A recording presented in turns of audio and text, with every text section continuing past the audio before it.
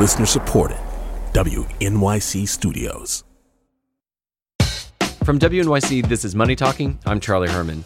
This is the sound of Congress and the president kicking the can down the road again. For the third time this year, the House of Representatives have passed a short-term extension of federal funding to keep the government running. A week from today, funding for the federal government will run out, threatening a possible government shutdown. If this feels like deja vu all over again, you're right.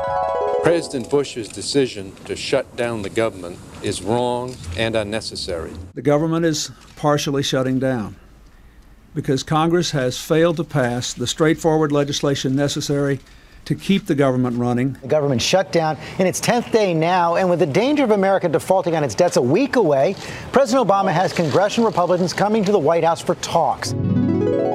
It's getting to be a regular habit for Congress to pass continuing resolutions that keep the government funded on a short-term basis. And with each passing month, it's not getting any easier for politicians to make a deal. So why do we continue to find ourselves in this situation, and what can we expect in the months ahead? Well, with me is Stan Collender, who joins by Skype. He's a professor of public policy at Georgetown University, and he has written about and analyzed the federal budget for many years. Stan, good morning. Good morning. So how does the budget process work? Well, very simply, there are specific deadlines by which Congress is supposed to do a variety of things. It starts with the president submitting a budget between the first Monday in January and the first Monday in February, and then Congress passing its own budget and then passing legislation to implement that budget. The problem is that when Congress and the president don't do what they're supposed to do by when they're supposed to do it, everything backs up. It's kind of like what happens at JFK when there's bad weather and planes get delayed. So how does that end up affecting how the federal government itself works? Well, you're seeing it again this year with the whole idea of a shutdown. It meant that Congress didn't get a budget from the president until later in the year than usual.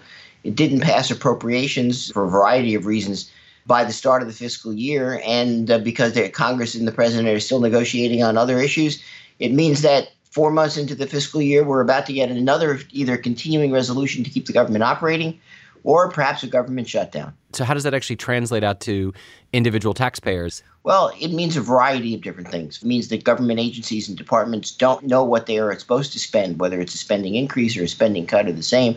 So management efficiency goes down.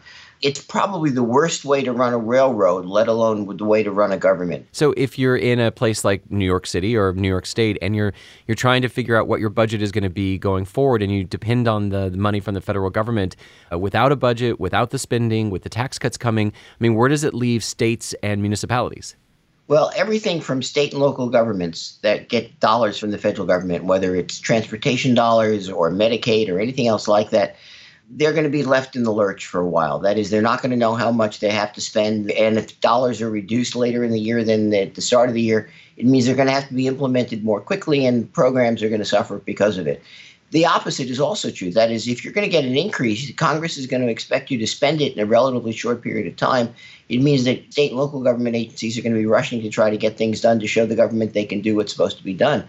But let me add one more thing. It's not just the state and local governments. It's also all the nonprofits, the charitable organizations that somehow help the government implement a program or two, whether it's healthcare or veterans or anything else like that. They also won't know how much they're going to have to spend. And as a result, government efficiency at all levels goes down when the federal government doesn't get its budget done on time. So the budget was due October 1st of last year. What are the effects on politics, on the Republican Party trying to accomplish its agenda if this keeps getting delayed like this? Well, two things. First of all, for all the protestations to the contrary by the Republican leadership that they're going to do, quote, regular order and get things done on time, I mean, that's clearly not happening. And they're looking like people who can't make the government operate, even though they're in charge of all three branches. That's number one. Number two, it's going to severely limit what the Republicans are going to be able to do, because without a budget this year, which they still haven't done, they won't be able to use the special procedures known as reconciliation and get a lot of things done without a filibuster. And to explain on that, the reconciliation is this issue where you only need 51 votes to get things passed in the Senate. Yeah, here's the way it's supposed to work. Congress is supposed to pass a budget resolution. That is the congressional budget in response to what the president submits. Then if they assume changes in taxes or mandatory spending programs, everything from Medicare to Medicaid to veterans benefits and a variety of things in between, then they use these special procedures known as reconciliation, where they reconcile what was assumed in the budget, the congressional budget, with the actual law, current law. And the real value of reconciliation is that it prevents a filibuster in the Senate. So it's the only time where individual members can basically be told, you don't matter, but we're going to get this done because that's what we passed in the budget. So if you lose that because they don't have a budget, and now we're also going into an election year, what are we looking forward to in 2018? Well, whether you're looking forward to it or not, the bottom line is expect nothing to happen. That's upbeat. Yeah, in fact, there's even some word now that Senate Republicans aren't even going to try to pass a budget this year so that you won't be able to use reconciliation. And that we know now that everything from Medicare and Medicaid reform, as the Republicans were calling it, to maybe fixing some of the mistakes they made in taxes, to doing any new appropriations, very, very unlikely. Even if last year was a year when they didn't get much done, this year could be even less. Okay, so here's one solution that's being proposed. Maybe all of you should start thinking about going back to a form of earmarks, because this system...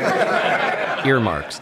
Those were banned several years ago by Republicans. What would that mean to bring them back, and could that actually get things going again? The theory is that if members of Congress are given things for their districts or states in these appropriations bills, they're more likely to vote for them. First of all, I don't expect Republicans to deal with it. It's a hot-button issue with conservatives, and it's not clear they'd go along. Second, I'm not sure it would really make much difference overall. Okay, so how do we break this cycle that we're in? Well, I wish I could tell you that it was going to be easy and that there was a magic bullet. But the truth is that we're in an era of hyperpartisanship where compromise is considered collaborating with the enemy. And so unless there's a crisis, either an economic crisis or a natural disaster or a man-made crisis like a war, I don't really expect that this is going to change very much anytime soon. Even if there's a Democratic wave in the next election, I don't expect the majorities to be so big that the other side won't be able to filibuster in the Senate or to stop things from happening in the House. Everyone should remember the phrase government shutdown, because it's going to be something that's basically standard operating procedure in the next couple of years.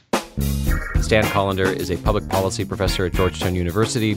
You can find him on Twitter at @TheBudgetGuy. Stan, thank you very much. My pleasure. And I'm Charlie Herman, and this is Money Talking from WNYC.